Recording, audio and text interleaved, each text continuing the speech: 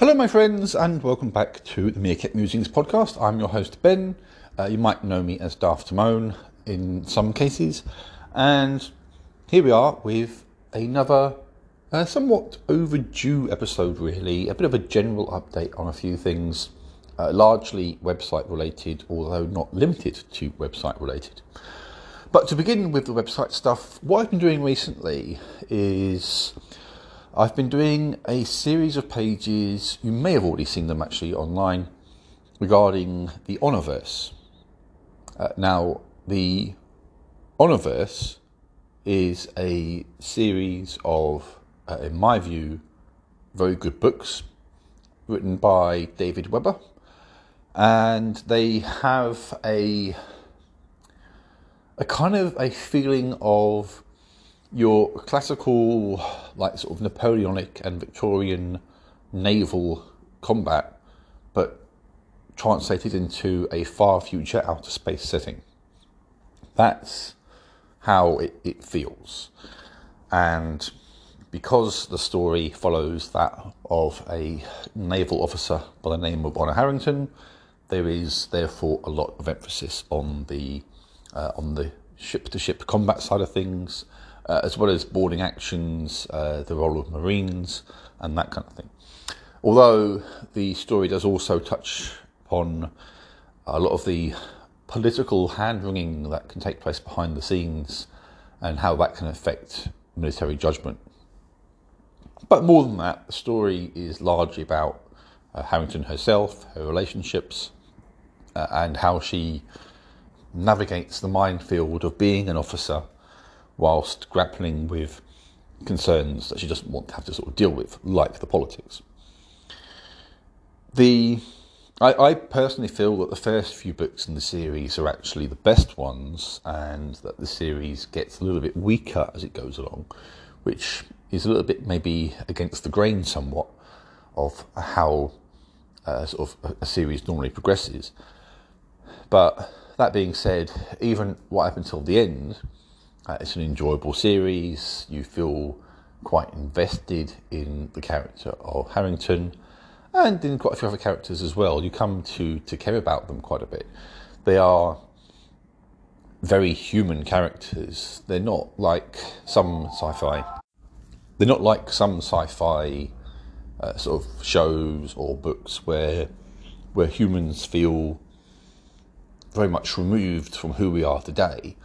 The human beings and the characters in the Honorverse are essentially who we are now, just transplanted into a far future setting. They behave in the same way, they grapple with the same problems, you've got the same sort of political divisions, you've got a number of concerns and situations which are very similar to what we go through now, just set in the far future. And that makes the characters and the setting a lot more relatable in many, many ways. So overall, I thoroughly enjoyed the books.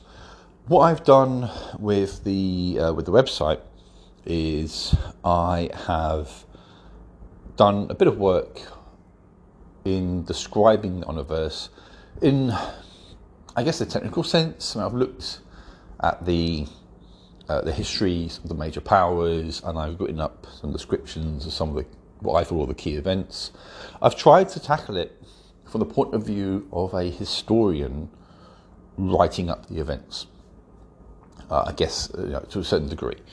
And I've quite enjoyed doing that. It's reminded me of why I've enjoyed the Honorverse. I've actually been rereading the books. I'm currently rereading the third book at the moment. There are about 14 or 15 books. So a lot to get through, and I don't know if on this occasion I will go through all of them all over again. But nonetheless, I've kind of remembered why I enjoyed those first few books as much as I did. And it's just inspired me to write up a few things. I'm not finished yet. I want to write up a few things about the naval combat side of things and that kind of thing. But that's going to be a project for the next few days and weeks, because there's a lot to get through with the Honorverse. So that's the website stuff that I've been doing lately. But beyond that, as I've been rediscovering the Honorverse books, I have reached a bit of a milestone with my own book, The Awakening. It has finished its first round of editing. I completed that the other day, and I sent it back to the publishers, and I don't doubt for a second it will go through further edits. I very much doubt that what I've sent through to them the other day is good enough to become the final finished article, but I do feel it's another step forward. It's, to me, quite a milestone. It will go through some further revisions, I'm sure of it, and we'll tighten up certain narratives a bit more. I don't doubt that either.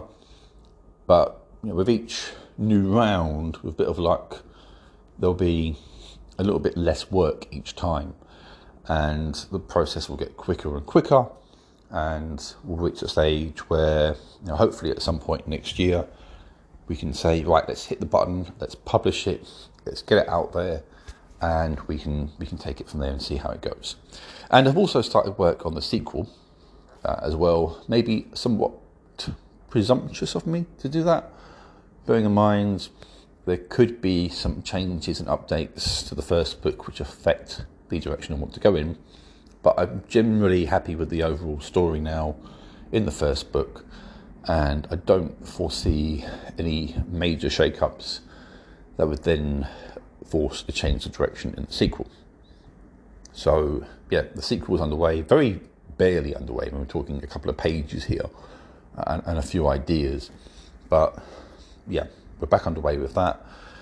I also need to get back into working on the other project that I've been working on, which is about some 50 odd pages or thereabouts long at the moment. That one, I just need to get my head around a few things before I can dive back into it properly, but I will do that at some point as well. And yeah, we'll take it from there. It feels nice to be writing. It feels nice to be getting things moving forward with the writing. It is, as ever, a question of where do we go from here. A lot of it is about waiting now for my publisher to come back to me. They have a number of things to do. Mine is not the only book in the pipeline, and I don't expect to jump the queue. So it's just a case of waiting however many weeks it takes for their feedback to come back to me. And then we'll go from there. There'll be some hard work ahead. But you know what? I don't mind that when it's something that I enjoy.